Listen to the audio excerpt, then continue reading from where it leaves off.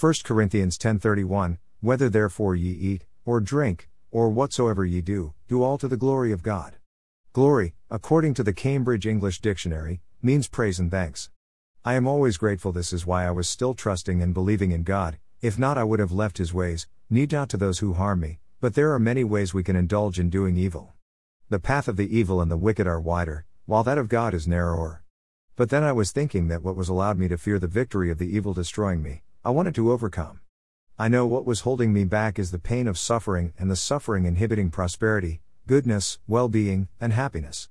Many of us face this in our lives. We need not face great trauma like cancer, rape, or near-death experience to realize the glory of God. My great-grandfather has not mentioned any such a happening in his life, but only of the loss of his mother depriving him of a life with parents as a kid and his family when he married his lady. Human emotions are so complex and the impact is highly varied and unique, like our DNA, finger lines, eye pupil pattern, and our hair and skin texture. No two individuals have the same expression of emotions. So, we cannot categorize difficulty level and its impact on us on a common scale, as it is an individual experience of oneself. This is why many of us who are brought up in this safer society fail and fall easy prey even to daily mishappenings like the impatience of getting stuck in the traffic, leading us to bigger troubles. So God asks us to give glory to God. I still remember writing about thanksgiving in all what we do to God as a helpful exercise.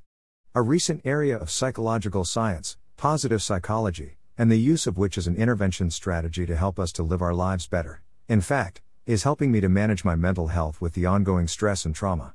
I tried savoring the goodness in the past that brought me here today and where I am. When I did this, I counted on the blessings and the turning points towards prosperity and goodness. This helped me to strengthen my hope in God that I will move forward.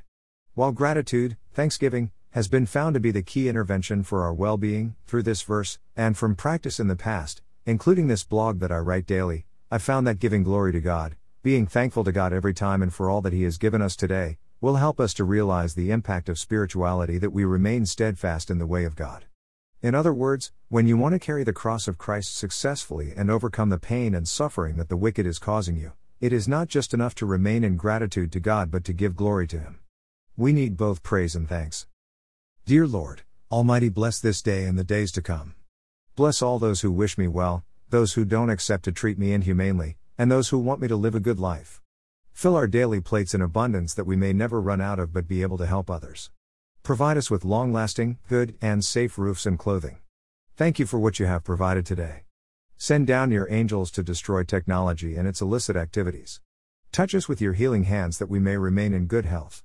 Make way for us and show us the way to your blessedness that we may lead our lives in peace, joy, love, hope, faith, goodness, prosperity, praise, and worship, exemplifying your glory for a victorious life on this earth.